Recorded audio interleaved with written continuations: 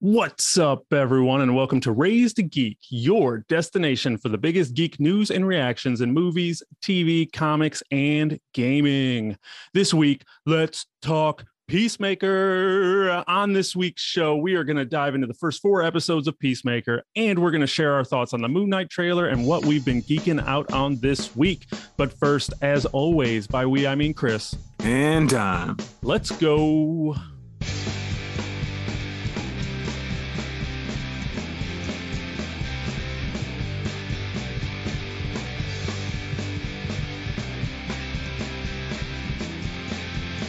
And we are back. Thank you all, one and all, for coming out and checking out the newest episode of Raised to Geek. I am Chris, and as always, I'm here with my buddy Don. How we doing, man? Chris, what is up today, my friend? I'm doing all right. Everything is okay. As usual, no complaints. That's a good thing. Just sitting here on our regular Saturday, ready to record, ready to have some fun here, talking about some new stuff. I am excited. Going to watch some football today. Get some NFL on a Saturday. That's exciting, huh? Oh yeah, playoff football on a Saturday and a Sunday. I like it. Yeah, man. I'm ready for it. Place my bets. I'm become a degenerate gambler now. But you lost last week when you did that. The Arizona let you down, didn't they? Yeah, man. I put a bet on all 6 games, and it was a parlay, so all 6 had to come through. Pick the winners. Picked all 5. Correctly the first 5 games, and that 6th game, my stupid brain said, man, just take Arizona. It pays a little more. Arizona can win, right? Arizona did not win, and luckily it was only a $10 bet. I'm not crazy. I'm not going to blow my life savings out here on picking football games, but yeah, that would have been a nice little win, but didn't happen. A little bit of extra money, but you said you have no complaints, but that's not quite true, because yesterday I heard you complain that you can't find any hot dogs in the suburbs. It's true. I did mention that. I don't know what got me thinking about hot dogs. I think sometimes you fall down a link hole and it was like best hot dogs in Chicago. And I was reading, I was like, oh man, I remember that. I mean, for those who don't know, I used to live in the city for a long time until we finally moved out here to the burbs. And it's like, man, can't get any good hot dogs. A good Chicago hot dog, for those who don't know, onions, relish, mustard, just, I don't know why it's so good. The pickle spear, the poppy seed bun. Yeah, poppy seed bun, celery, salt. I don't do the pickle spear. I'm not a pickle guy. It's weird. I like pickle flavors, but not pickles. Is that strange? I also like ketchup, but not tomatoes. It's very weird in that way. But yeah, man, now you got me thinking about hot dogs. Thanks, buddy. You had me thinking about hot dogs all night when you're talking about it. And I can find a Chicago dog down here, but it's going to cost me like $8, which is ridiculous for a hot dog. And it's still not quite the same. Something about the bread or something's missing. So it's just not the same. And I'm paying $8 for it. Well, Chicago is mainly, ask anybody, it's hot dogs and pizza for us. And beef. Even though there's a debate, we've talked about it before, that deep dish is not it. It's tavern style. Yeah. But so those are like Chicago standards for food. What is the Texas thing? When someone's like, I'm going to San Antonio, what would you say, dude? You got to go try blank. Well, it's hard for me because I don't really know. Yeah. I'm always looking for Chicago things. I think the majority is barbecue. That's what I was going more to brisket, Southern brisket. Yeah, it's like where you have barbecue with like St. Louis and Kansas City and Tennessee, but they're very saucy, where we're more like the rub. So it's more like brisket and stuff, where they're dealing with a little bit more like barbecue ribs up in St. Louis and stuff. So it's a little bit different kind of barbecue, but usually everybody wants to go to Bill Miller and get some barbecue, and which I always found interesting that you guys have a friend up there named Bill Miller, and we have Bill Miller restaurants down here. Thought that every time you see it, like Bill Miller's. Bill Miller has his own restaurant chain, but it's a different dude. So that's next time I see that guy, I'll have to ask him if he is aware of Bill Miller's famous barbecue in Texas. It's a common name, so he probably has heard that one before. Yeah, sure. There's also a Bill Miller Chicken Shack in Kentucky. I wouldn't doubt it. I wouldn't doubt it at all. So Don, last week we were talking about our anticipation for the Moon Knight trailer, which premiered a couple days after we recorded. So I'm sure at this point everyone's seen it. It has millions of views within minutes, which I would love to have millions of views in minutes or listens. So make sure you guys share this around. But what'd you feel? Moon Knight, you down? You in? It comes out March 30th on Disney Plus. Think it's yes. And let me know what people are saying about it, as you're a little bit more tuned in with the masses than I am. Yeah, we talked about it a little bit last week, anticipating its release, and like you said, it did release then the following Monday, I think. Yeah. Yeah, man. I've watched it then, and I watched it again since then. I'm hyped for that show. I'm very hyped. I'm excited about it. It looks pretty cool to me. It looks like a nice departure, I think, from kind of what Marvel's been doing lately, a little more lighthearted, fun, rompy stuff, especially with the last thing we got, Hawkeye. This looks a little more gritty, dark, and I'm excited to get into Moon Knight and see what his adaptation is going to be like. He's a character that a lot of people know by name, but don't know too much about, and it seems like the show is capturing what he is about pretty well, with his dissociative personality disorder and kind of being a character who operates at night, gaining his powers from the Egyptian god Khonshu. Looks like that's definitely what they're going for. You even got a little view of Khonshu, I think, in that trailer when he was like coming after him. I was like, oh man, that looks really cool. And Oscar Isaac just looks like he's gonna kill it. Of course. So I can't be anything but excited from what I've seen. I can't, March 30th can't get here quickly enough because I'm really interested to see what they're gonna do. How about you? Oh yeah, absolutely. I mean, it looks different than a normal typical Marvel show, but at the same time, you could still see the Marvel influence. You could still see the little jokes. You could still know it's going to be lighthearted. It's not going to be I don't think it's going to be that big of a departure from what we're used to, but because of the subject matter, you have to be a little bit darker. So I think this is probably going to skew a little bit more towards WandaVision, where it's going to be, because WandaVision ultimately was a little bit more of a darker show. It touched on a little bit more serious, with grief and, I mean, it wasn't like a romp like Hawkeye was. So I imagine that this one will probably fall at maybe a little darker than that, but probably not much more, just because that's the Marvel way. Or as the ESPN commentator called it, Marvel's way. Marvel Studios, Moon Knight. We were like, what the hell? What's wrong with this dude? You work for Disney, ESPN. Right. That was weird. Yeah, 100% weird. But anyway, weird sidebar. But super excited. I mean, the idea of someone with multiple personalities, dissociative identity disorder, and being all of a sudden a superpower and doing things with those powers that he's not aware of is very interesting, just idea. And we see superheroes now all the time, whether they're Marvel, DC, or just made for the film or independents. So seeing this different take on, someone with superpowers is very interesting. Definitely. And we'd be remiss not to mention like how cool the damn costume looks that we saw. Oh yeah. Just in little clips, man, they killed it there. Yeah. Moon Knight looks super cool in the comic books with his like dark, hooded white thing. And they totally just captured that thing perfectly, made it look great. I can't wait to see that in action. And Marvel spares no expense even on these shows. So I'm really excited to see him moving around in that. That'd be really cool, man. Yeah. What do they say? They still drop like 20 million per episode on these things. Right. Somewhere in there for Hawkeye, I think they were saying it was like 20 or 25 million an episode for Hawkeye. So they definitely aren't worried about spending money.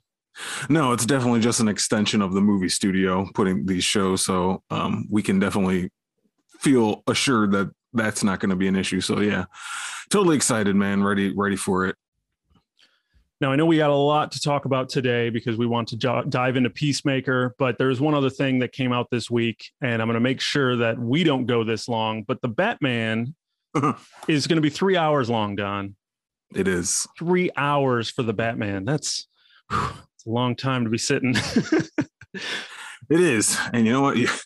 You're going to have to go into that movie with a plan, with some kind of bathroom plan, because I don't think I can go that long. Well, it's called I Won't Drink Anything until after the movie. I mean, Even so, it's like 3 hours is just on my natural body's clock of using the bathroom once every 3 hours. Yeah, because it's like 3.5 hours because for sure. Because you got to sit through 15 minutes of trailers. You're right. You can try to time it, but you don't want to miss the beginning. So you still end up there earlier than you planned. And then, we're probably going to sit there for the whole credits just because you never know what's going to be. Because everything has a post-credit scene now. Yeah. So we're going to sit there for all the credits just to see it. So we're going to be sitting there for like 3.5 hours. That's the thing, man. Like what was Zack Snyder's Justice League, like 4 or something? And I had to split that thing up into 3 viewings. I know it's different when you're going to the theater. Breaks because he broke that down into 6 chapters and did it like a chapter and chapter. So you'd be like, this looks like a good place to stop it. Yeah. Give me an intermission. I'd be down. Yeah. I don't know. Honestly, when I'm in the theater and if I'm into it, it probably won't bother me. I mean, how long was Spider-Man? Like 2.5. Yeah. All these movies are pushing 2.5 now. Yeah. So 30 minutes more, it's a little longer, but if I'm into it, I'm sure I won't even notice. But the just hearing it out loud, 3 hours sounds daunting and sounds like why so long? Yeah. Why? Just why can't we have 2-hour movies anymore? We keep questioning, but kills me. I love my 90 minutes, man. Give me a good 90-minute story, nice and tight. Realistically, like you said, it comes down to Matt Reeves, the director, and what kind of movie they put together. And if they can keep that pace going for 3 hours and make it feel like a 90-minute movie, hey, more power to it. Then it's going to have a lot, of depth. But if this thing feels like 3 hours, that is just not gonna. If there's any kind of pacing issues with this movie, the longer it is, the more it becomes obvious. And it just kind of becomes a flaw in the movie. So it's just, and then my other thing just comes down to, I wish they'd let me rent this for $20 so I could watch it here. True. But that's, new world problems. Let's be glad also that theater going experiences have evolved over the past couple of years. I mean, most theaters now have like nice, comfortable recliner seats that are more tolerable. Like imagine watching a 3-hour movie in those old rickety, just fold down theater seats where your butt starts hurting after an hour and you're adjusting every 5 minutes. Like I wouldn't be able to handle that. Like, nope, can't sit in one of these for 3 hours. Nowadays we get to pick our own seats. Usually it's reserved seating. So we don't have to, I mean, you remember when we used to have to wait in line and run in the theater and try to get a good spot? I don't want to sit in front. Yeah, that was crazy. That was like front. Now I can look and see I could pick my seats. So, I mean, if I can't pick my seats anymore, I'm not going to the movies. Yeah, dude, that time period was like Lord of the Flies, every man for himself, running. I can't get stuck with a seat in the front of the theater. That was terrible. Yeah, you just had to. And if you wanted to guarantee, I remember sitting outside for X-Men at Showplace 16. And I remember just sitting out there with a bunch of us and we were just hanging out, waiting for the movie for us to get let in so we can go pick our seats so we can see the original X-Men movie. So like I said, those days are gone. Yeah, those days are gone. We're in better times when it comes to that. So it was just caught me off guard. I mean, I figured it was going to be long because like you said, all these movies are long, but 3 hours for the Batman. I mean, if it's good, I'm going to love it. But if it has any issues, you'll hear us talking about it. Yeah. Yep. Here on Raised to Geek. So you want to make sure you don't miss us talk about the Batman. So you want to make sure you like, subscribe, and follow this podcast on all podcast and social media services so you don't miss an episode. Make sure you subscribe and tell your friends to subscribe and tell them about the show and check it out because it helps us out the more that we have into it. And if you want to join the conversation, hit us up on Twitter at Raised to Geek. Or shoot us an email at raisedgeek@gmail.com. Every listen is like a love letter to us. We appreciate it. And let's keep this train rolling. There we go. So now we are about to talk about our initial thoughts on the first half of Peacemaker Season 1, now streaming on HBO Max. But before we do, we want to let you know this episode is sponsored by Anchor.fm. Let's talk Peacemaker. The maker of peace. Maker of peace. No matter how many men, women, and children he has to kill for it, he will do it. That's the tagline. That is the tagline of this show. No matter how many men, women, or children he has to murder for peace. Makes sense. Makes sense. I mean, in his brain, the sentiment is there, I think, but yeah, he means well. He means well. Yeah. Anyway, so Peacemaker is a spinoff of pretty much almost a direct sequel for the Suicide Squad, James Gunn's The Suicide Squad, which came out in theaters and HBO Max last year and currently streaming on HBO. It has returned. And this is kind of like a sequel, kind of a spinoff with John Cena's Peacemaker character from that movie. And I mean, even in the first episode of this show, they said previously on, the Suicide Squad, is that what they said? Yeah, it was a little recap they did before anything. It's weird to have a recap on a series premiere, but I guess, it does spin directly out of Suicide Squad. So they wanted to give you a little taste. If you hadn't seen Suicide Squad, I guess, even though if you're watching this show, you probably did watch that movie. Yeah. Just to kind of remind you where we first met Peacemaker in the Suicide Squad, James Gunn's movie from last year. Mm-hmm. And this is just kind of his continuing adventure.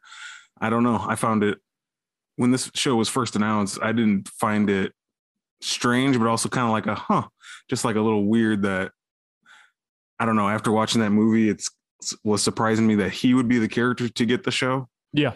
I don't know. John Cena doesn't seem like the type to be like, oh yeah, sign me up for this show. But maybe, he's just really liked the character and they had a great idea to go make this show about. And so I guess he kind of got on board. So I liked Suicide Squad enough. We had a Suicide Squad episode where we both talked about it.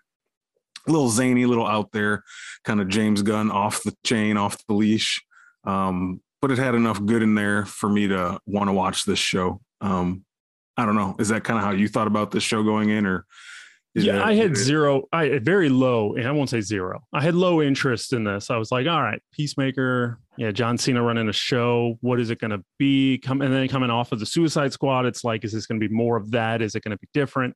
What's the deal? So, and like, what is it going to be about? Once again, you're running it around like an anti-hero to a point, and especially, about Peacemaker from the movie, but not really. So it's not like I knew a lot about what kind of story you can tell with Peacemaker or where they're going with that world to continue this world of potentially the DC EU movie thing, which we've talked about countless times about we not understanding where this universe is anymore and who's actually in it and who's not. And once again, this is still expanding this universe that Warner Brothers is obsessed with saying is dead and doesn't exist, but the Snyderverse is still kind of being continued in one way or another because we still have Harley Quinn, who is part of both, and Amanda Waller is this, so it's very confusing when you have all these people that are from the Snyderverse being in this. So anyway, we're still continuing that, but yeah, I 100% agree. I didn't really know what the show was going to be until I watched it. And now 4 episodes in, I still don't know what it's going to be.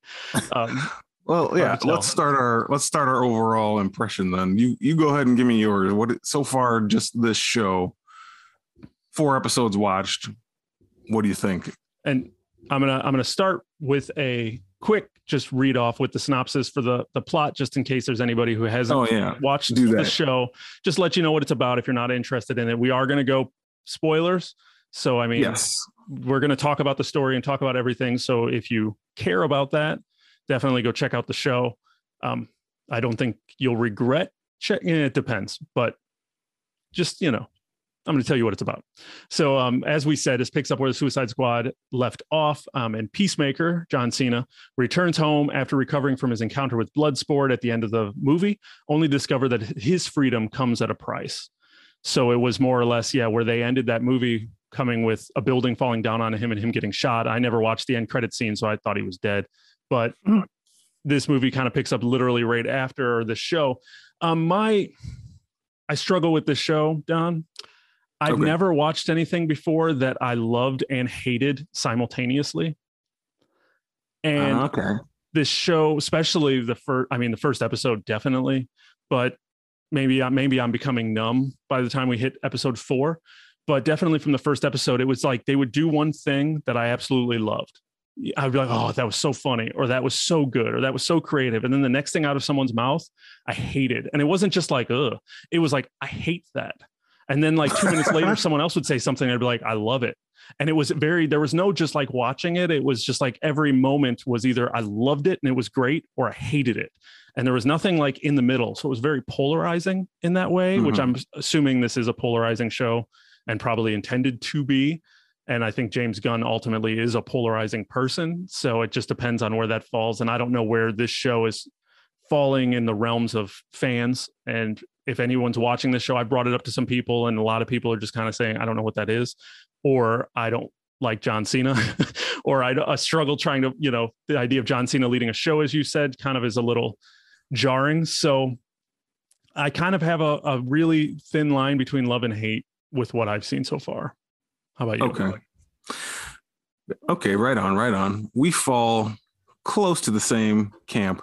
I think this show benefits in my mind from releasing more than one episode to start.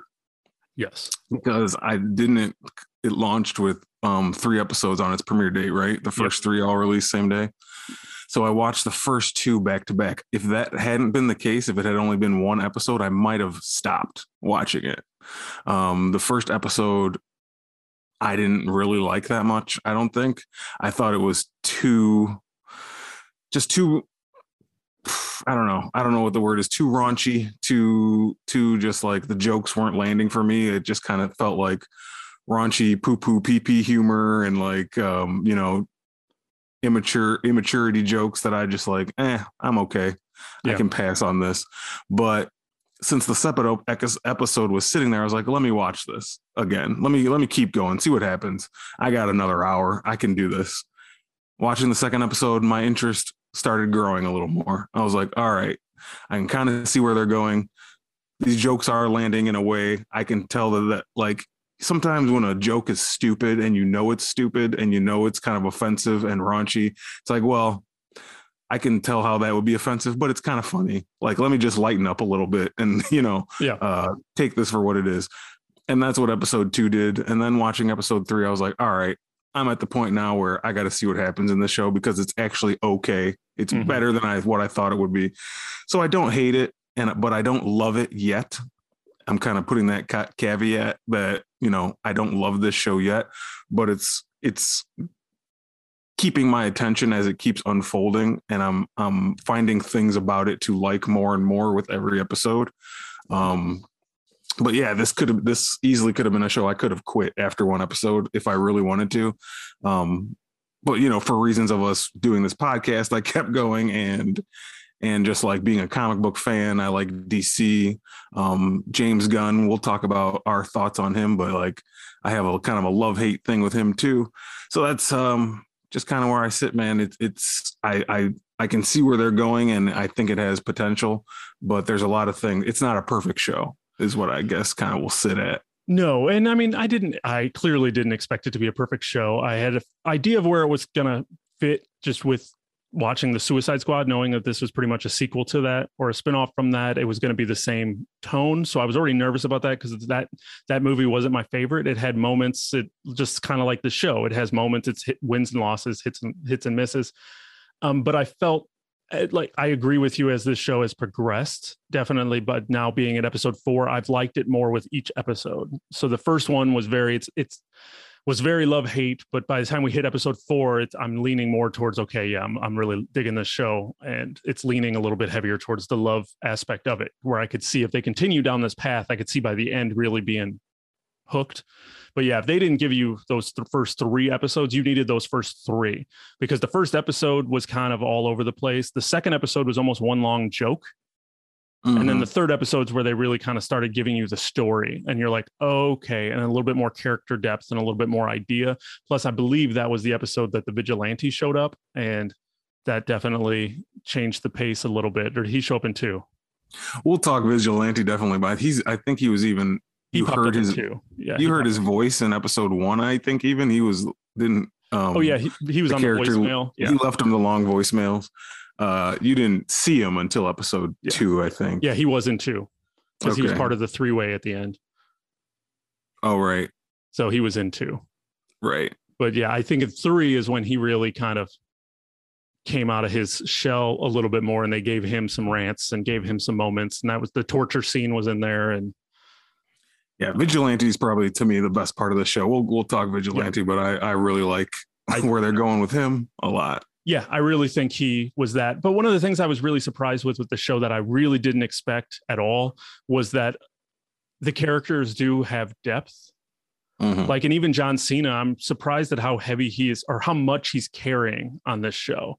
I didn't think he could do it. Mm-hmm. Like, there's layers to that character, and you didn't see him in the movie, but you're seeing him here. You're seeing that, you know, and obviously they have the space and the time to do to flesh out the character a little bit more, and you're seeing a little bit more of his background. And by the end of episode 4, they're doing the flashbacks a little bit more to his childhood and seeing how he was raised and stuff with his dad. So you're getting more, but I mean, I think he's delivering with, you know, the ridiculous rants and the immaturity, but then he's also able to have scenes where he's emotionally wrecked and actually able to see his vulnerability that I wasn't expecting vulnerable moments on this show. Yeah, I agree. That is definitely the positive side of having the TV arm of these superhero worlds, is being able to explore and go in depth with characters that you don't get to do in the movies. Yeah. Like what we got from John Cena's Peacemaker in Suicide Squad was just, you know, well, he's here and he's kind of comedic relief and he has some fun action scenes, but that's like all you get. Yeah. And like he's like even villainous towards the end of that movie. He can be viewed as the villain of the movie, and you don't get much from him. In this, the point of this show, I guess, is to explore his character, and you get 6 or I guess 8 hours of television show to do that. So it's cool that James Gunn kind of understands and is using TV to its advantages. That's what a TV show is for. So I'm definitely with you. John Cena is doing well. I mean, I think I was kind of out of wrestling by the time he hit his peak, but I definitely can see that he belongs here in this movie arena. He's actually really holding his own. He's really comedic, man. He's got some comedic chops, and he's showing he can also kind of play the emotional side. Yeah. Like the more dramatic lines he's delivering are landing for me too. Yeah. Sometimes I have an issue with like how fast he talks in his lines, but that's even from his WWE days. He did that too. He can just like go and talk really fast. It's working, but sometimes I have to like rewind and be like, what'd he say? I know that was supposed to be a funny line, but I want to catch the punchline, but he's too quick with it. Yeah. I've had to turn the subtitles on a couple of times too, just because they're saying stuff. And I'm like, what are they saying when they were cracking jokes about, was it Matter Eater Lad? Matter Eater Lad. Matter Eater Lad. And I'm like, what are they saying? And I rewound it like 3 times and I'm like, I still don't know what they're saying. So like the 4th time I'm putting on the subtitles just so I could read it and see what that was. So it's kind of interesting to watch him. I agree with you. He's really a delight. He is. And they're writing his character in a way, you know, that kind of works for him, I think. Mm-hmm. Even in the action they're giving him, he's a big, bulky dude. Like, clearly, look at him. He's like just a chiseled, giant, sometimes weird looking man with how big he is. But they're kind of using that in the right way, how they're writing the way he's fighting too. Yeah. He's kind of like just a big lumbering dude. He's not going to be flying around fighting like Spider-Man or something, or even like a Captain America. He's just kind of a big punch you, tackle you fight guy. And so I think that's working for them. They're kind of going with his strengths. You know what I mean? Absolutely. And I think for this show's credit as well, the action sequences are some of the best. Mm-hmm. Like, I mean, they're really nicely choreographed. I think they're fun. They're cracking jokes in the middle of it. I mean, I think I've had more fun watching these action sequences than the majority of anything we got on the MCU shows. Not that you can compare these shows in any way, but that's about the only way I think you can. Yeah, they kind of are in the same conversation, same breath. You want to mention them. So yeah, it is fun that this is like the first true DCEU show, really. Mm-hmm. DC we've gotten in TV so far, just CW stuff and other things. This is the first one that's playing in that movie world. So they are keeping, I like the fights too. I think they're cool. I was a fan of most of the action in Suicide Squad, especially we talked about like the Harley Quinn sequence. So I know that James Gunn can do it well. So he's written some fun action so far with like Judo Master. Those scenes have been fun. Yeah. And Vigilante stuff. All of it's working action wise for me. Well, when we start talking about humor and the childish humor, that's when it gets a little weird. But I've had no problem with the action at all. Well, and the thing that works the best, and I think catches you completely off guard almost immediately in the first one, is that opening credit sequence. Yeah, we can't talk about the show without talking about that. Is that one of the best theme song / openings ever? Might be. I was literally trying to think of a theme song, especially at least recently, that is better than that. And then, like I said, an opening title sequence that I didn't want to skip. I sat there with the skip thing. I grabbed the remote to do it. Like, I don't usually care about title sequences. Sometimes I'll watch it once just to see what it is, and then I skip all the other times. This one I couldn't skip. And it wasn't until about episode 3 or 4 that I actually did skip it, just because I didn't want the song stuck in my head.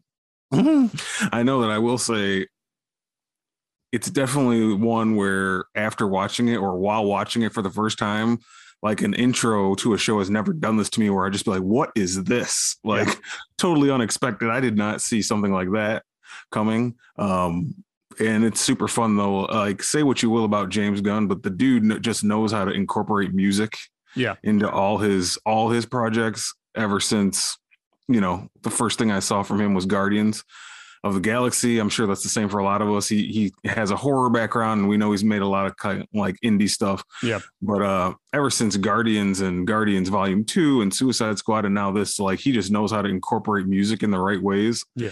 Like Guardians of the Galaxy is one of my favorite soundtracks to a movie, and just this, he's kind of shifting from that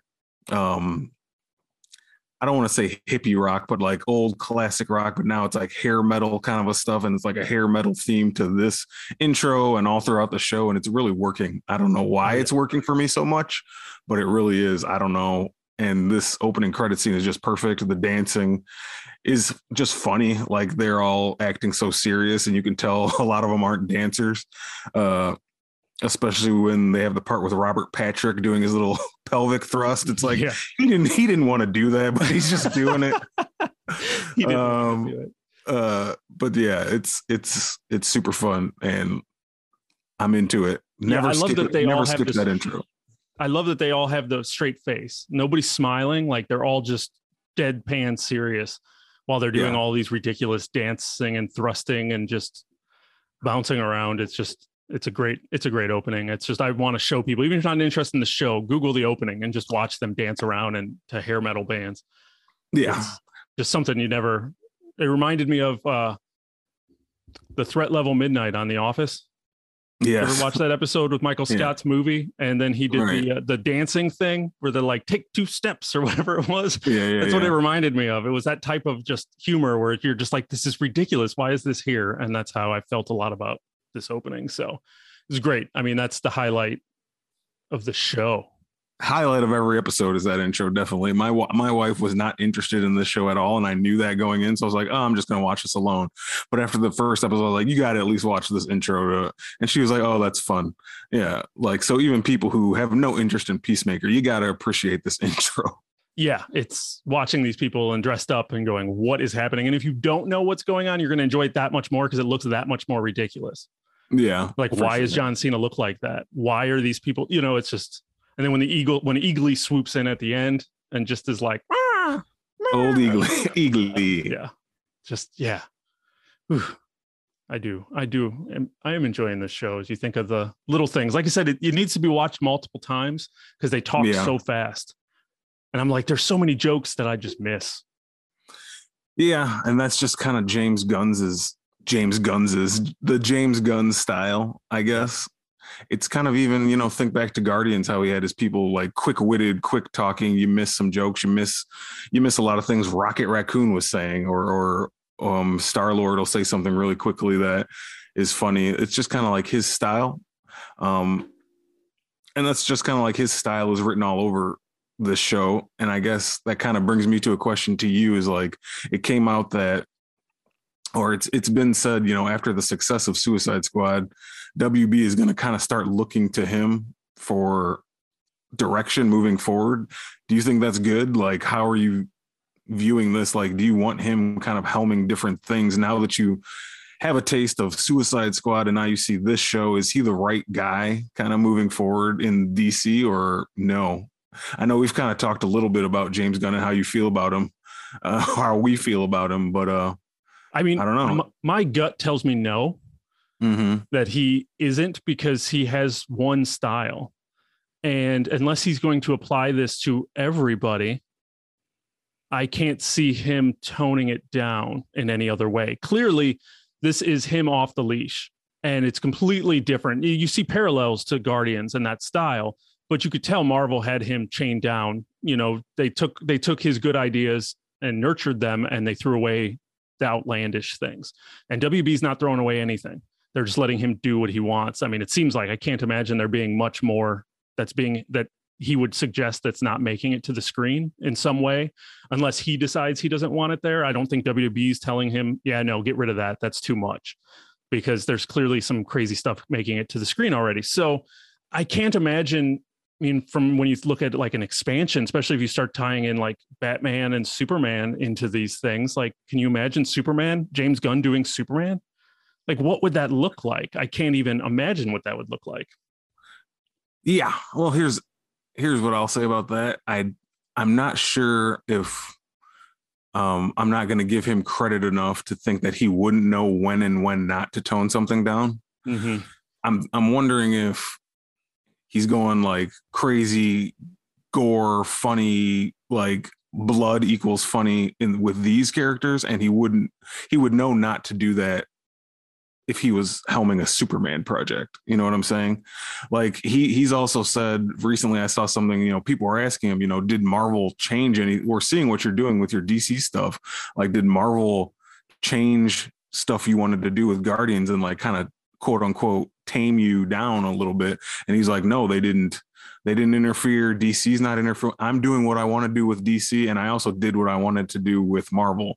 So that makes me wonder, well, like, okay, if he was to helm a Superman project, would he know Superman's sensibilities, the differences, and not to have, Superman punching a guy through the head or something, I guess that remains to be seen. I think his style would work moving forward, and he could kind of be like the voice, and just that would just happen to be putting faith in him to know, because I think he does understand the characters.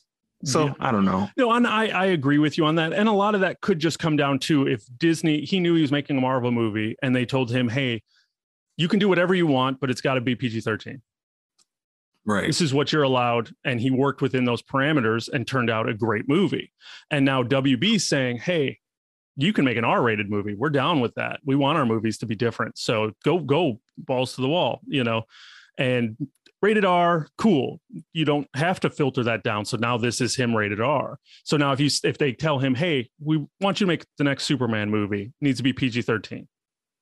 And can he, if he could Guardians of the Galaxy it, yeah, him throwing some humor into it is not a bad thing. I mean, that clearly, it's a divided line as to where people fall with that. But I mean, that's been the problem with the Snyderverse to a lot of people, is that they wanted to be like, hey, we don't want to be like Marvel. They're fun and lighthearted. We're going to be dark. And I know some people were like, they're too dark, that these movies aren't fun. And some people like that they're too dark. So, everyone's going to have their opinion, which is great. But I think, it just depends on what he brings to that. We clearly know that he likes the humor and to have fun. So to see his take on a Superman movie, I think he could do it. But yeah, it just depends on what those parameters are. Like I said, if they're telling him, hey, you could do whatever you want, but make it R-rated, cool. If so it just depends on what they set that up for. I do believe he has good character development, clearly, as we were just talking about with Peacemaker, and some of even the other characters, the minor characters, are all getting their built, Vigilante, everybody's kind of having character arcs and making you care about characters. So clearly he can do that with any of these other characters as well. And even this show, he's showing so much more of that than he did in the Suicide Squad. So it's like, clearly he knows how to do it. So it would just depend on what that would look like. Because like you said, if he was going to make a Superman movie that's like this, no. But if he can, if he's going to make a Superman movie like Guardians, that could be pretty badass. Yeah, definitely. I agree with you. He's shown he can do both things, and it just kind of comes down to, like I said, trusting him to make the right choices. If DC really wants to move forward with him as like their leading voice, not even saying like he's going to be the end all be all of things, they don't have a Kevin Feige, it doesn't seem like, over there to kind of keep everything in order. But if they kind of want him to be the leading voice and one of the top directors they have, who's got his hand in all these different projects, kind of like taking on the new Zack Snyder role, I would just say, let's wait and see if he would be able to navigate that and do it. I would be open to it if they announced tomorrow James Gunn is executive producing the new Superman. I'd be like, well, great. Let's see what's going to happen. And I'm all for that. I think my big thing with DC, and not to go too far down this rabbit hole, but I don't want to see them do a universe. Mm-hmm. Like, I'd rather just see them make movies. And as we just said, it's so confusing and convoluted at this point. I mean, it seems like they're going to make the Flash movie Flashpoint just so they could try to fix it. So, I mean, this is turning into like their version of Fox's X-Men Days of Future Past, where they needed to retcon X-Men 3. It seems like they're going to try to retcon this whole thing in a whole movie just to try to figure out how to clean this thing up, because we don't know who belongs to anywhere. You're going to have all of these different Batmans, all of these different characters that are tied together loosely, and then you're using the same ones for different movies, but then you're telling us that the Snyderverse is dead. So, I mean, I'd rather see him just handle these movies a la carte. And yeah, let him executive produce Superman, let him executive produce The Flash, but like, I don't know, something about I'm over them trying to do an extended universe thing. Yeah, and they have shown us they don't know how to do it well. That's why we're at this point. Yeah. They kind of messed that up from the beginning, and it's hard to backpedal and make it work now. Yeah. But I don't mind if they are all a la carte movies. That's fine. Just make them good and like make it make sense to each other. Like, we got 4 Batman running around between TV and movies. We got 2 Flashes. We got just multiple people in multiple places, and none of them are connected, or they are connected, or they're connected when they're convenient to be connected. Right. So I'm with you. I just want good movies. I'm not worried about a connected universe that I'm going to enjoy from DC. I already got that in Marvel. I'm fine with that. Just make good movies. If they can make good movies, and movies that I need to see, and movies that I'm pumped to see and excited about, and you can do that for a string, then, figure out a multiverse way to do it, and you could still tie these characters together, but they don't need to be connected just from the get-go. Bring it back around later, show that you can make some movies and then tie them together. Yeah, I'm with you. So let's start with this Batman movie coming in, The Flash and Black Adam, and just make those good movies that I want to see, and then we'll talk later about connecting things. Exactly. But yeah, I'm not opposed to the idea. It just depends on I really just don't know what it's going to look like. I can only base it off of what I have, and I'm not opposed to a Superman like Guardians, but I am a Superman like Suicide Squad. So yeah, if we continue down this path with all of the DC properties, then I'm out. It's just not for me. It's to see some of certain characters under this like light. Yeah, we just want fun characters, and if James Gunn's making fun characters like he's making fun characters now, like Vigilante, I'm okay with him making some more fun characters. I've mentioned earlier in the show we were talking, dude, he's my favorite right now. Vigilante, the character in the show. Yeah. Why? I don't know. Well, I do know. It's just like he's funny, like subtle funny, and just something about that is working really well for me. It's like kind of like Deadpool-y, but he's just more, I don't know. I can't explain my love for it's the line Vigilante. Delivery. It's just the actor, his voice, the way it's coming across, and his just, especially because he's overacting because he's wearing a mask that you can't see his face for the majority of the time. So he's like overacting his mannerisms, and just the stuff that they have him saying is genuinely funny. Yeah. Like, I find the things that he's saying funny, where a lot of the like he's saying things that like real people would say in a situation. like pointing out the obvious, like, well, this is stupid. Like, why are we doing this? Like, Yeah. I see you there behind the dumpster. No, you don't. And just like stuff like that. And like his scene in this 4th episode where he basically owns those white supremacists in that jail was like the best scene of this series so far to me. Yeah. Like the things he was saying to them was just so like satisfying. Yeah. And then when he just whooped all their asses, I was ready to cheer. I was like, yes, that's the best. But see, I died when they took off his mask when he was being tortured and he kept moving his face so they couldn't identify him. They were like, what are you doing? He's like, I'm just moving my face so they can't identify me. And he kept sticking his tongue out and moving. That was just so funny. Yeah. And like his relationship with Peacemaker and him trying to be his best friend and like Peacemaker kind of being an ass to him still is just a fun little back and forth they have going. So, yeah, man, Vigilante fan right here. I like 100%. But then they're, as we said, they're bringing it back around now here because at the end of that episode 4, when he failed in prison with what he wanted to do and he was being released, he's like, I think I made everything worse. And like, you could see that like pain on his face and just how much that he wanted to help and failed and made everything worse. And just, you felt for him. So you just, like I said, they're adding all of this heart in here to these characters that are sociopaths, like these people aren't good people and they're assassins and they're murderers. And I mean, he's not. Vigilante is unhinged in many, many ways. He is not a good person, but they're still showing that heart with him. Yeah, because they're kind of walking the blurred line between being a superhero and a supervillain, and what does that really even mean anymore? Right. Like, can you kill people and still be a superhero? And they're also, I mean, this show is more deeper. It's deeper than what I thought it was going to be at the beginning. You know, they're getting into themes of racism and even sexism and discriminatory biases of like that were taught by family. That's kind of what's going on with Chris is, I say Chris, Peacemaker, but like he kind of has these learned behaviors from his father, who is clearly a disgusting, terrible person who's white supremacist and some of the jokes I didn't really like at the beginning where, he's using some racial not slurs, but you know what I mean? Just like discriminatory stuff. But that's kind of like how the show is going and, painting him as pretty much the biggest asshole that you can imagine. But it's like he raised Chris this way to think this way about people. And it's kind of like, well, can he change? Can people change from the way they were raised? You know what I mean? It's kind of delving into that a little bit, which I hope they are able to execute and tell it in the right way.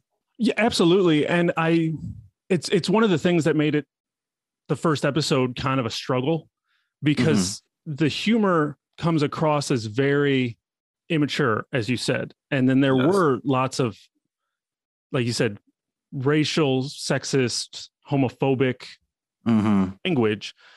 And then you're trying to figure out, and then when you get, Augie coming in here, Peacemaker's father, and he's just throwing around whatever he wants to say, homophobic. I mean, he's just throwing it all out there. And then I'm sitting there going, are these the jokes? Right. And it was really hard to tell if I'm supposed to be laughing at him. Am I supposed to like this character? Is he saying these as things that I should like? Or, because obviously Peacemaker is just kind of like going along with it.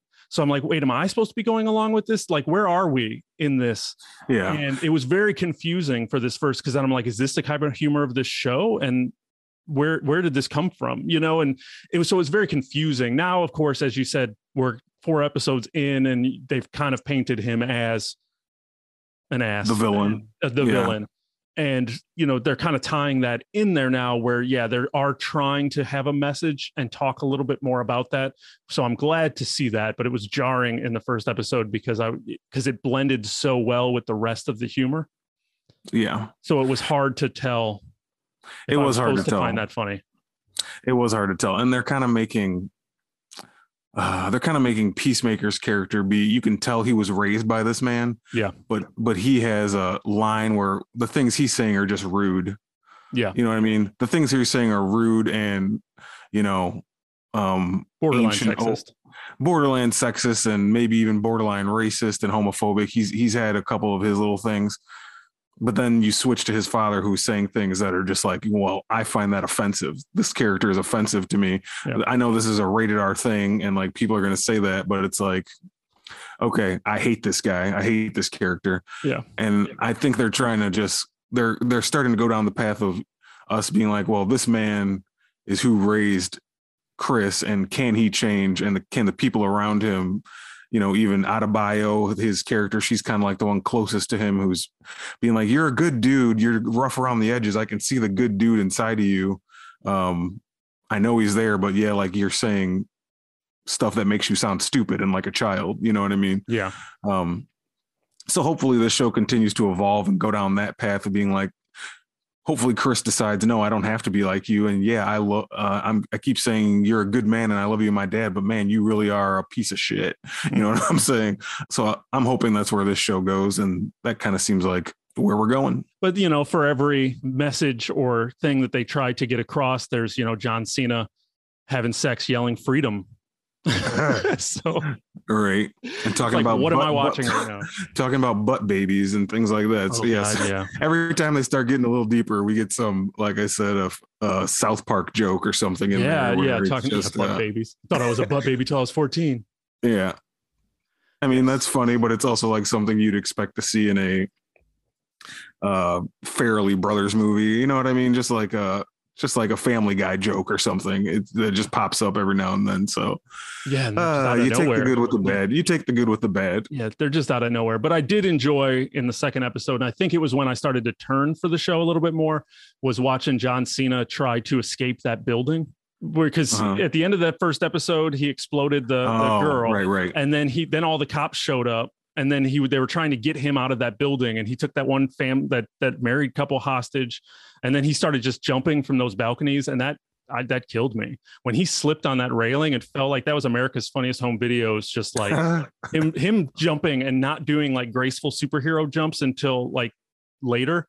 But at every jump he did, he just crashed so hard into the ground, and nothing was graceful about him escaping that building, and that made me laugh.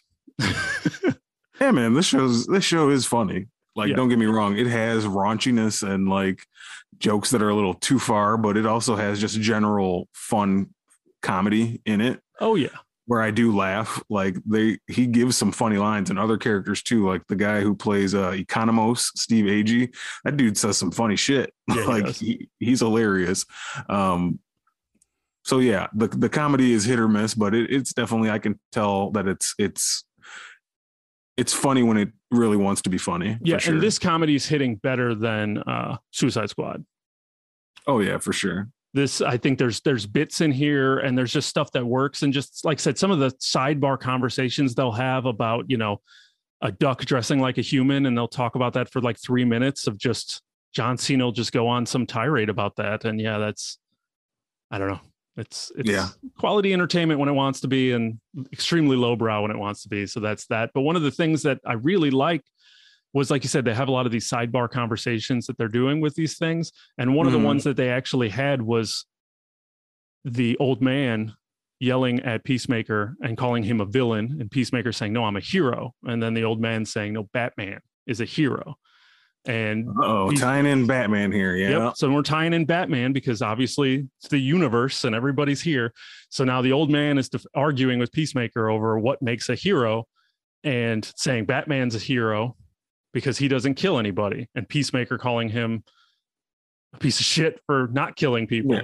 And basically we get this whole monologue about Batman and whether he's right or wrong in his no kill clause. So, I mean, how did you feel about that just overall? I mean, that was like a 5-minute argument that they had standing in the front yard about Batman being a wuss.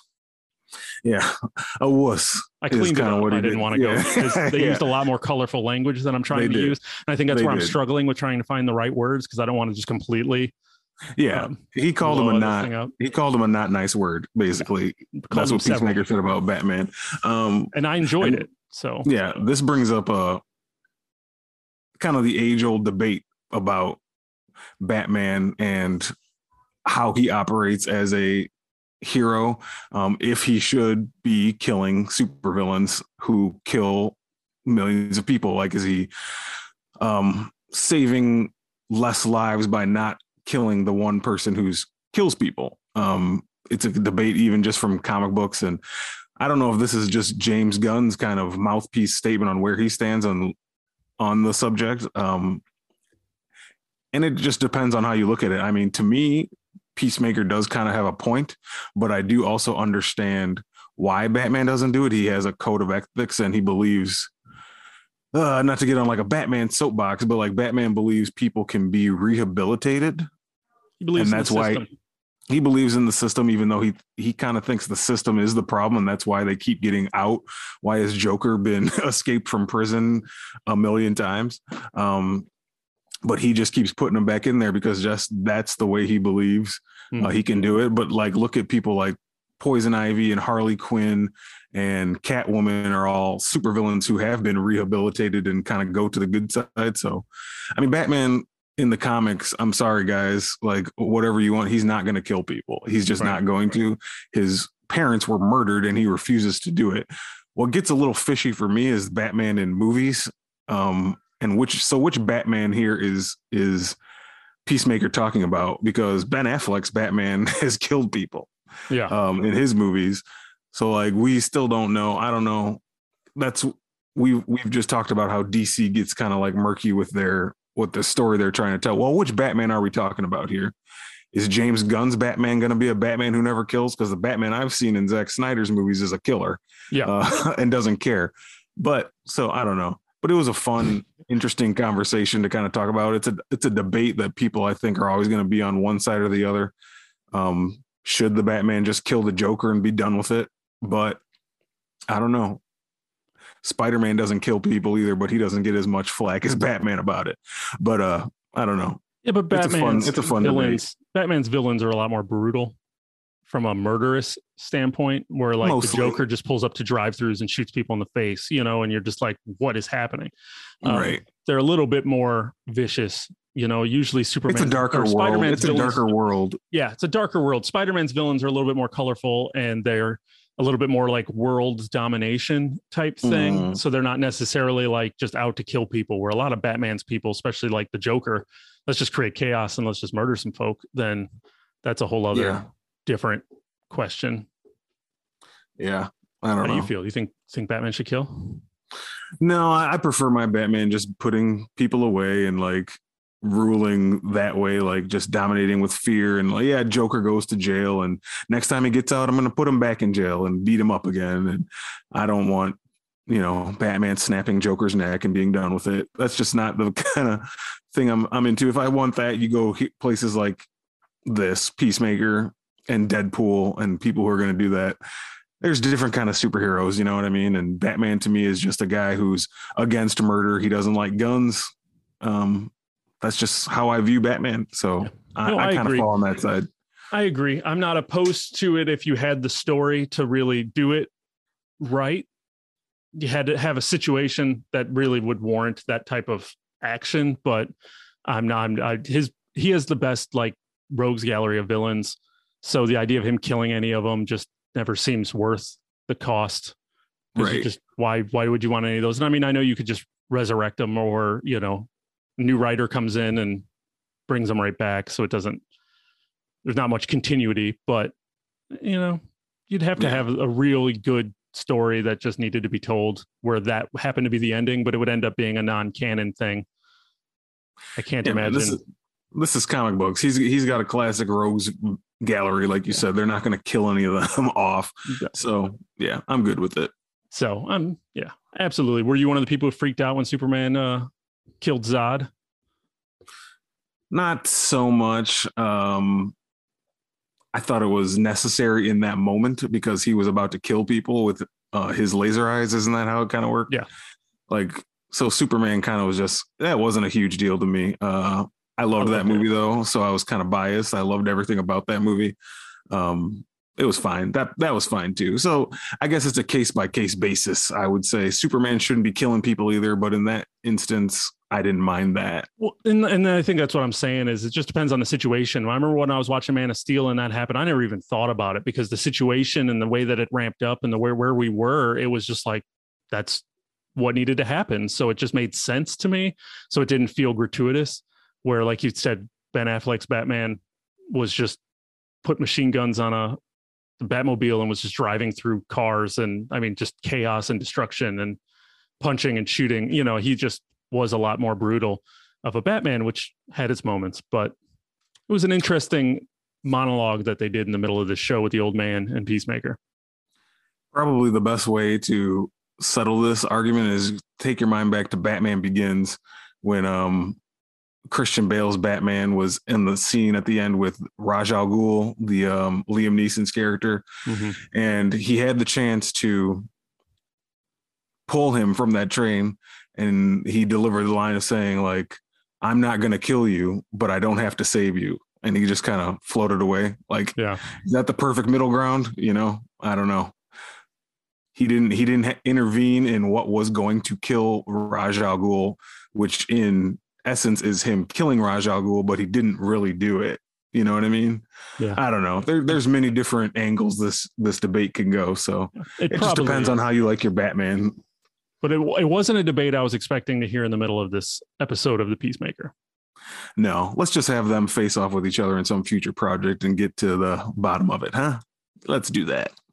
There we go. As we talked about, bringing it back around to James Gunn being the godfather of the DC movie universe. So Don, as we wrap up our Peacemaker talk, where does this fall? We've talked about the DCEU quite a bit already. So, I mean, I think it comes down and we don't really know where this falls, but where does this rank within that for you? And also just, are you going to go check out, are you pumped up for like to watch Titans now? Or is this like revitalizing some interest in the DC universe to you? Or is this just kind of, I'm enjoying this?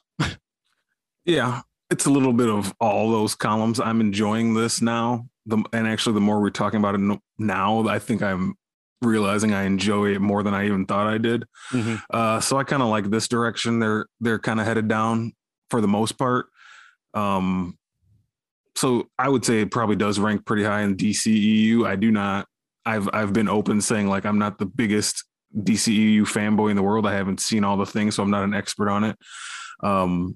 But it's fun. Like I'm having fun with it. It's not too dark and not too. It's not too dark. It's not too funny. It's like a nice mixture of both, I would say.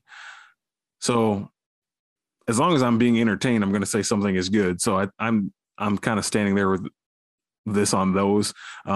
As for me wanting to watch other DC TV, that ain't happening probably. Yeah. Just everything kind of CWE DC has never really appealed to me. We've had that conversation. I don't really need to go down that hole. For me, like Doom Patrol and Titans has never screamed must watch to me, any of those shows. Right. So I don't think that's going to happen, but just as a standalone project right now, I'm having enough fun with this to just keep watching it and say it's pretty good for DC, you know. I hear you. And it's way too early to ask this question, but I'm just curious. Popped in my head, so I'm going to ask. This is the first DC project we're getting this year. Where do you think this will rank? When you look at basically the four things that I'm aware of that are coming out, we have Peacemaker here at the beginning. We have the Batman coming out in March. We have the Flash coming out in the summer, and we have Black Adam coming out in the fall. So if you say that's the DC content this year, and I know it's movies and shows, but this is just one big movie. Where do you think? This is a 6-hour movie. Yeah. Yeah. It's a 6-hour movie, but 8-hour movie, whatever. Yeah. Somewhere in there. But where do you think this, when just looking like a predictive, where do you think this is going to fall for your year? It's hard to say because I don't know what I'm going to think about Black Adam or Flash really yet. I think to me, Batman will probably be, if it just delivers on what I think it can, that's going to probably be my favorite DC property of the year, just because I'm a big Batman guy and I like everything I've seen out of that so far. So maybe kind of in the middle. I don't know. I just don't know what to think about Flash and Black Adam. I guess we're gonna see when we get there. Yeah, we're gonna see when we get there. Why? What do you think? It's gonna be pretty high on your end? No, I think it's gonna be high. Like I said, the Batman, yeah, if it delivers, that's just a question mark on that. It looks like it has the pieces to deliver if it can. There's no doubt it has it easily could be the number one. When I look at like Flash, I don't know what that is. And I'm confused by, even with the things that they're doing with that movie, that I don't feel like I care. Mm-hmm. So I just have a very negative kind of like negative thought process about DC and these movies projects. I'm just like, I'm tired of what they're doing and I want to see something different. So just, yeah, seeing Michael Keaton as Batman could be cool, but I don't know what they're going to do. And I don't know if I'm going to care. Black Adam, I can't imagine caring about that movie. Like, I can't imagine what they could show in a trailer that would make me excited or be like, change my mind. It feels like it's just going to be, I know Dwayne Johnson keeps talking about, we're doing things you've never seen before in superheroes. And I'm like, well, I've seen a lot. So yeah. It just, to me, seems like it's just going to be special effects, just big explode. Like, I just can't imagine what that movie would do that would make me care about it. Yeah, like I've said before, I love Dwayne Johnson as a public figure, but I'm never excited about Dwayne Johnson movies. Yeah, does that make sense? 100%. I don't know why. I'm just not. Yeah, we'll talk more Black Adam in the future, but and we'll tie it in once we start seeing some trailers. And obviously this is a show, so it is hard to compare. But I mean, definitely, I think I'm having the most fun with this from even just comparing it to the DC shows. Once again, I didn't watch Titans, but I also had zero interest in watching Titans. So definitely. So we will be back talking about Peacemaker with the back half of the season as we see where this show goes. We're in unison with that thought. I'm feeling the same way. I'm glad I kind of stuck around and I'm invested now. So these last 4 episodes, I want to see what they do, where they go. And yeah, man, it's a roller coaster here. Peacemaker. Absolutely. If you have any thoughts about Peacemaker, let us know. You agree, disagree, shoot us over on Twitter at RaisedAGeek. Get us an email at raisedageek@gmail.com. Let us know. Make sure you join that conversation so we can talk about it again, because I'd love to add some of your all thoughts to our next Peacemaker episode. So we're going to wrap up this episode of Raised a Geek. We're going to bring back a segment we used to do for all the old school listeners, but we are going to talk about what we are geeking out about this week. Just where we talk about something we read, played, we do a lot that we can't always highlight on this show, or things that we do separately. So we wanted to be able to branch that guys out and talk about some things that we're excited about. Yes. So welcome, a re-addition to our show that we tried to do a little bit, and we're getting back into it, man, because we got a lot of separate things, and sometimes you'll say things I'm not aware of, or I'll say things you're not aware of, and we can kind of educate each other a little bit, or educate our listeners. Not educate. Sounds elitist word. I don't like that. Scrap that. No, we're not educating anybody. We're just sharing our fun stuff going on with things we've been enjoying. Yeah, maybe you might enjoy it. Yeah, I'll kind of kick it off here. Mine right now is reading something I've kind of been into, and it's just it's more of a broad thing, but man, I'm just enjoying the Bat Family. I know I talk about them a lot, as we just had our whole long conversation about Batman, but the Bat Family has just been always something that has intrigued me, and I really always have just liked the sidekicks and all that. And right now, if you're a fan of that as well, is a good time, because DC is publishing 2 separate books focusing on them. One is called Batgirls with an S, and one is called Robins with an S. So it's not Robin or Batgirl, it's Robins and Batgirls. Batgirls is featuring Cassandra Cain, Stephanie Brown, and Barbara Gordon. All 3 characters have been Batgirl at some point in the past, and this is kind of like all their team up and working together. Barbara Gordon is kind of stepping in as like the oldest one and the one who's seen the most, and Stephanie and Cassandra are kind of the more younger, eager Batgirls, and them working together. I've always thought that was a cool idea to put them together, and even more so with Robins. Robins is a book that is putting together Dick Grayson, Tim, why can't I think of all their names? Damian Wayne and even Jason Todd, Tim Drake. Geez, I can't believe that escaped me. So those four Robins, and even Stephanie Brown is involved in this too, because if you might remember, for a short time, she was a Robin. She was like the only female Robin ever, unless you count the one from The Dark Knight, but that was not canon or like a different time. But yeah, so I'm really enjoying those.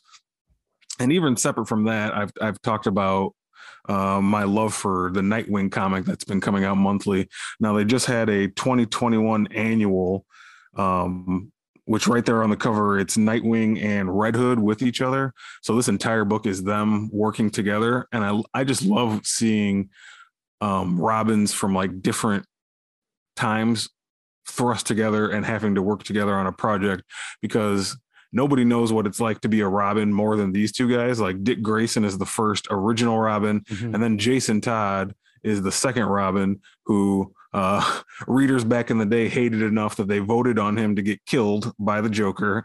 If you can remember back then, like DC ran a poll on should we kill this Robin because you hate him enough, and people voted yes, kill him. So you know, the famous Batman storyline Death in the Family is of, you know, Joker beating the second Robin, Jason Todd, to death with a crowbar. And it's crazy. And you know, over time we've seen Jason has come back to be the Red Hood, who I think is an awesome character, because he's just like, he's Robin, but he's the most brutal Robin. Like he's going to kill too. Like he's been through some shit. He's been revived by a Lazarus pit. He doesn't care. I was interested in this book to find out that though he has ditched the guns. He doesn't use guns anymore, and now he uses his weapon of choice is crowbars that he beats villains with. And it's like, how meta cool is that? Like he's using the weapon that killed him, to like strike fear into people. Is just so awesome. Yeah, but in this book they kind of go back in time and show like Robin when he was a young Robin and him working with Dick Grayson's Nightwing for the first time, and them working together and kind of talking about what it means to be Robin, and Dick Grayson just seeing the anger in Jason and how he's too brutal with people. Even back then as Robin, he had to like pull him back and be like, dude, you're about to kill this guy, like calm down, relax.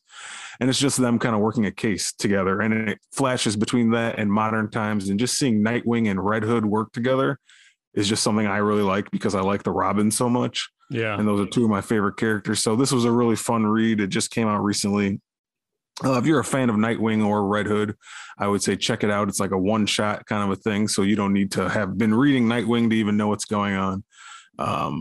Written by Tom Taylor. We've talked about him a ton of times, but the dude just knows how to write characters, and it's a lot of fun. So that'll be mine for this week, man. No, Nightwing's on a break.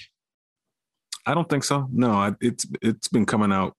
Still, I thought they finished an arc and they were about to come back with like 89 for the Superman crossover. I mean, I just recently read 87, and I know 88 I think came out. I just haven't gotten it yet, so it's consistently coming out. An arc? I wanted to jump into Nightwing, but I needed to know when an arc. I figured maybe the Superman thing was going to be a good time to jump into Nightwing. Superman, yeah, the Superman son of Kal-El, the Jonathan Kent Superman is about to team up with Nightwing here, and I think that it probably is the start of a new arc. But I mean, even if you wanted to read the first arc, I think it's collected now.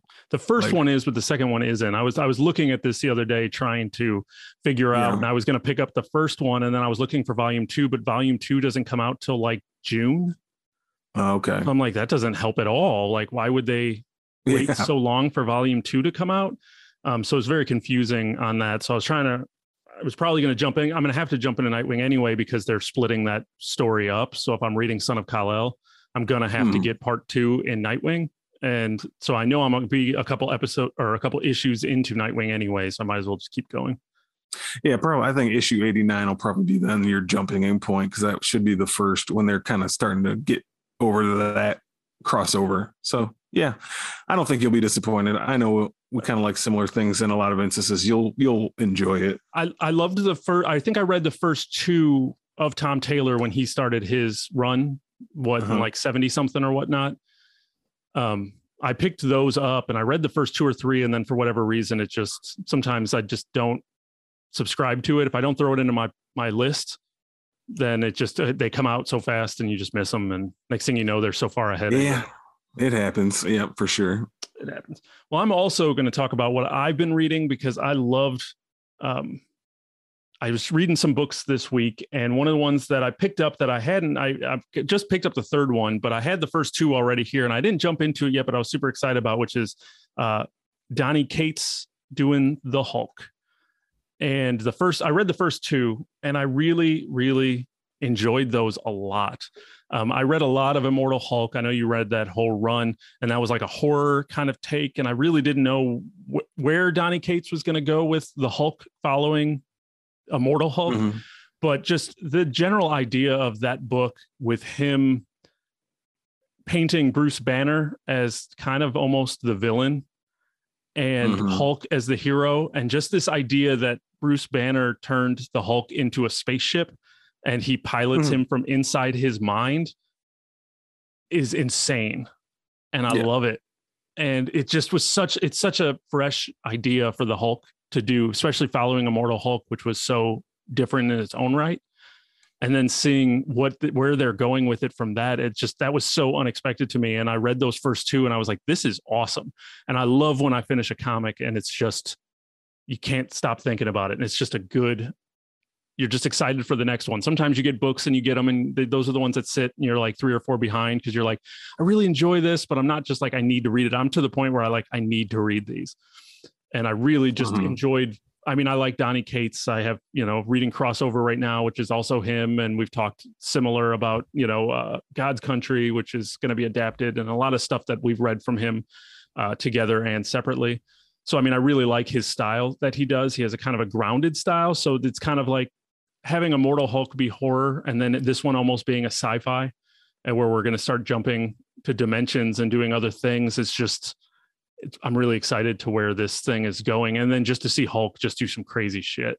And, some of those like fights and stuff of him just ripping people apart in the little room that he's in was just awesome. I was just reading this comic, just like making noises out loud. I was like, oh, it just felt like a kid reading this comic. So it just was a great reintroduction, and to pick up with the Hulk, which I always enjoy that character. Yeah, man. Hulk comics haven't been regular normal superhero books for years now, with that whole run of Immortal, and even before that there was an Indestructible Hulk, which was doing stuff. Hulk's not just a guy who's going to stop bank robbers anymore in comic books, and that's issue of the week, fighting Abomination for one issue, then fighting whoever else for one issue. And so Donny Cates kind of getting a little wild with it. I've read those 2 issues too. I thought they were pretty weird, but I'm a fan of his for the most part, so I'm sticking with it. That's a cool pick there. Well, I think that's going to do it for us this week. So for Raised a Geek, I'm Chris. And I'm Don. And thanks for checking out the show, where geek is all we speak.